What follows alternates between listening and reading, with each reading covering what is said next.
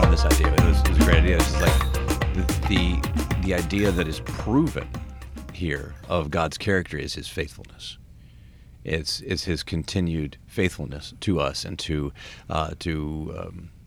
his values and to his relationship to us and his promises to us of what he has said that he will be to us and what he will do for us and what he will do with us. And the idea that he changed his mind on the condemnation for the people who were down the mountain and they should all die shows that he is committed to and faithful to his covenant. And then the idea with the Assyrians too. Andy, you got your Bible open. So it looks like you're ready here, man. I was trying to remember what we talked about, and still don't.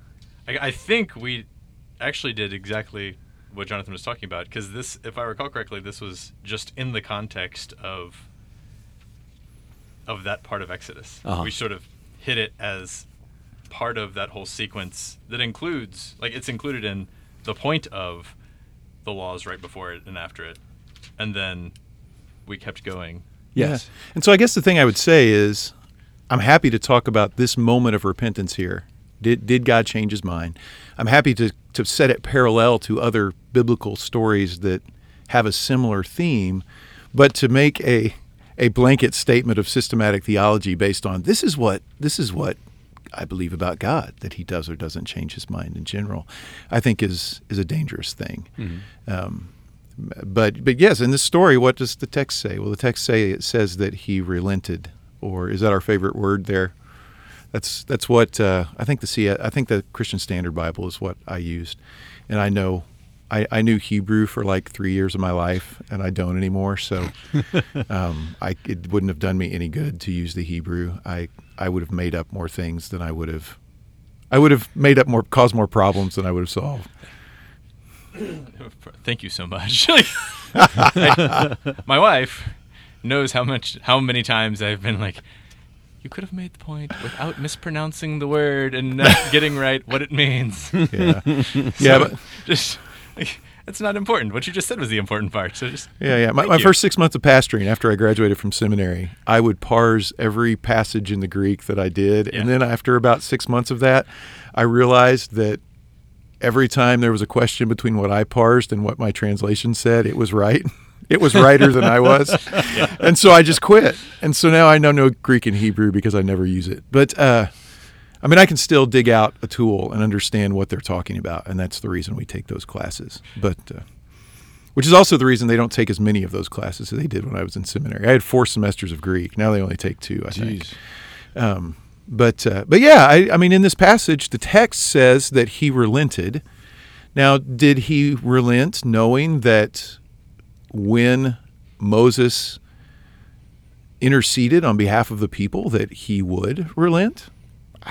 I can't answer that question. That's putting words in God's mouth. And believing that God has everything under control and he knows the future, I have a hard time believing he didn't know exactly what was going to happen. And now you're beginning to ask philosophical questions that the biblical text doesn't like to answer. And you've set me up so perfectly twice, I have to go here. Go, please. So, first, I want to say yes to everything you just said, right? Like we mentioned a couple times last week, like when it comes right down to it, 99% of Christians do not care about this. This is an abstract philosophical question, and it has nothing to do with the majority of Christians' walk, right? Like some people, just by nature, it does. Like this bothers them. That's how they're wired. They have to think through this stuff. And that's great. I love that. I am that. That's great. But absolutely what you just said, like that should not be the primary way you interact with basically anything, right? Like, no. However, I want to spend a tiny bit of time defending systematic theology. And I'm going to satisfy Damien's requirement that I say what Aquinas said. Because he was whining that I didn't actually say it last week because I was trying to not derail the conversation. I'm going to say it because he used systematic theology to get exactly where you just got. Okay. Like his answer And again, with all the danger warning labels you just put on systematic theology, I 100% agree with. It's like it is incredibly useful as a tool to think about who God is, pulling from different parts of the Bible and reading that together. Sure. But absolutely, it is almost always used wrong, where you take an abstraction that you don't fully understand and impose that on the Bible and then start reading all sorts of crazy stuff. But if you're one of the handful of people whose names generally start with the first 3 letters of the alphabet, like who did a good job of this in history, it can get really cool. So Aquinas basically said, okay, from the Bible we know... Are you allowed to quote Aquinas if you're an evangelical? I went to Baylor, which basically pumps out Catholics. So I'm going to claim yes. Anyway, mostly by teaching us stuff like this.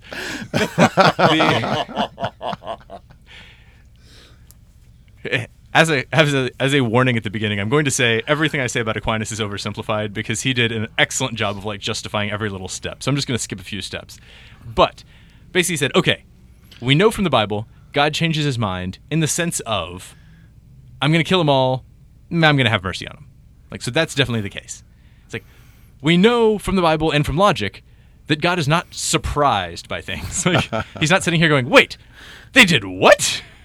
I never saw that coming. It's like, and from a little bit of scholasticism, which goes back to Greek philosophy and some other stuff, he basically had the idea that God is, well, and the Bible, he had the idea that God existed before the creation of space and time, or space-time, and so he exists outside of time, and so things that apply to us little beings that live inside time probably are not reasonable when applied to God. So he took all these 3 and several others and put them together and said, you know what I'll bet happens? I'll bet what happens is that God's will is conditional. He's like and this is the example everybody uses, is he's like a parent who knows perfectly well that their kid snuck out with his friends when he wasn't supposed to. And he decided if they confess and ask for forgiveness, I'm not going to ground them. And if they don't, then I'm going to ground them. And he's like, and basically what this is the parent only has one desire here, and that one desire is for their child to have character. Like, how that's going to be expressed depends on the choices of that child. And so then he works this whole thing out. And he's like, what does that look like if you're one of us humans who lives inside of time? It looks like God is changing his mind. What does that look like if you don't live inside time? It looks like a God who is just defined by his goodness and his faithfulness. And it looks like he's changing his mind, but he's not really. He's just faithful the whole time. Yeah, you use a phrase there that I don't use very often. That is God's will. I steer away from that way of describing God's ways because it's been so abused. Has it been abused or has it? I don't know. We struggle so much with that Yeah. I don't use that phrase. And and you're right about so here's the way I use systematic theology. I use systematic theology to understand what I am reading when I read Scripture. Right. I do not communicate systematic theology to other people because we build what systematic theology is just a framework we build to understand Scripture.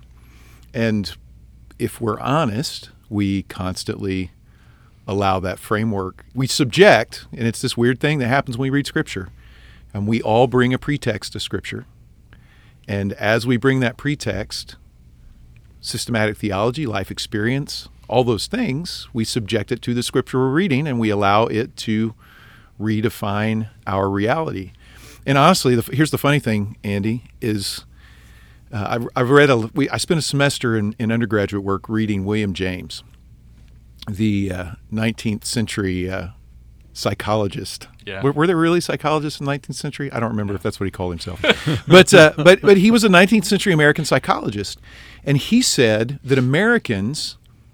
He was defining American. He wrote these books called Pragmatism and the what's that other book called? The something of religious experience.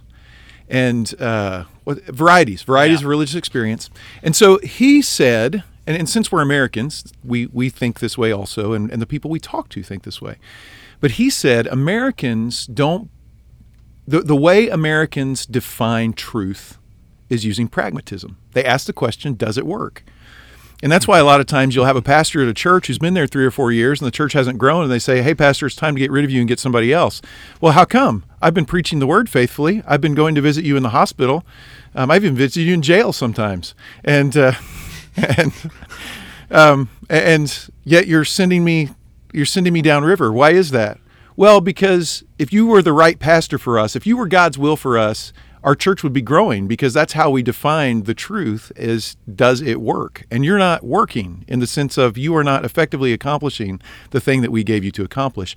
And then Americans define, so that's how we define truth. The way we define reality is, have I experienced this thing? And so all of that to say, Andy, here's how I talk about, this is the way my understanding, talk about systematic theology, and mine's informed by William James. This is the way I talk about that. I think the Holy Spirit works. When we talk about the Holy Spirit doesn't give us revelation, Scripture is our revelation. The Holy Spirit illuminates that revelation for us.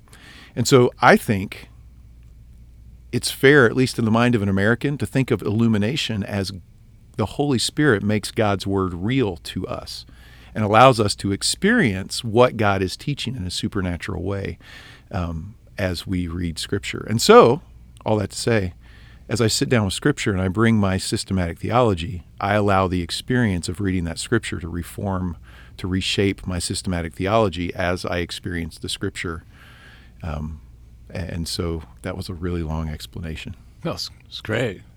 Was it great? It Yeah, was really no. long. No, It used a lot of words. I used 1,000 words to say. No, I think anything that needs to be thoroughly explained, or at least explored, needs to be thoroughly explored. And that's definitely one of those ones that we need to be careful about, like redefining. Like you talked about, like taking a fresh look at the idea of God's will and not being so cavalier with it. Like you said, like with the idea of pragmatism, it happened, so it must be God's will, kind of thing. Andy said last week, actually, when I went back and listened to it, I stopped dead in my tracks and went back and listened to it again. You talked about us anthropomorphizing God. Yeah. And for anybody who struggles with SAT words, that means to give something human characteristics. And when I heard you use that word, confuse God for a person. Yes, yeah. And so, like, I never thought about the idea that we anthropomorphize God, but that's incredible, because it's like, because it's actually that's completely backwards from what it actually is, because he made us in his image, and we make the mistake of trying to like look at him in ours, and so it's like that's some weird feedback right there. But the idea that yes, God has a will, obviously. He has a will that's so strong, when he said something should happen, it happened.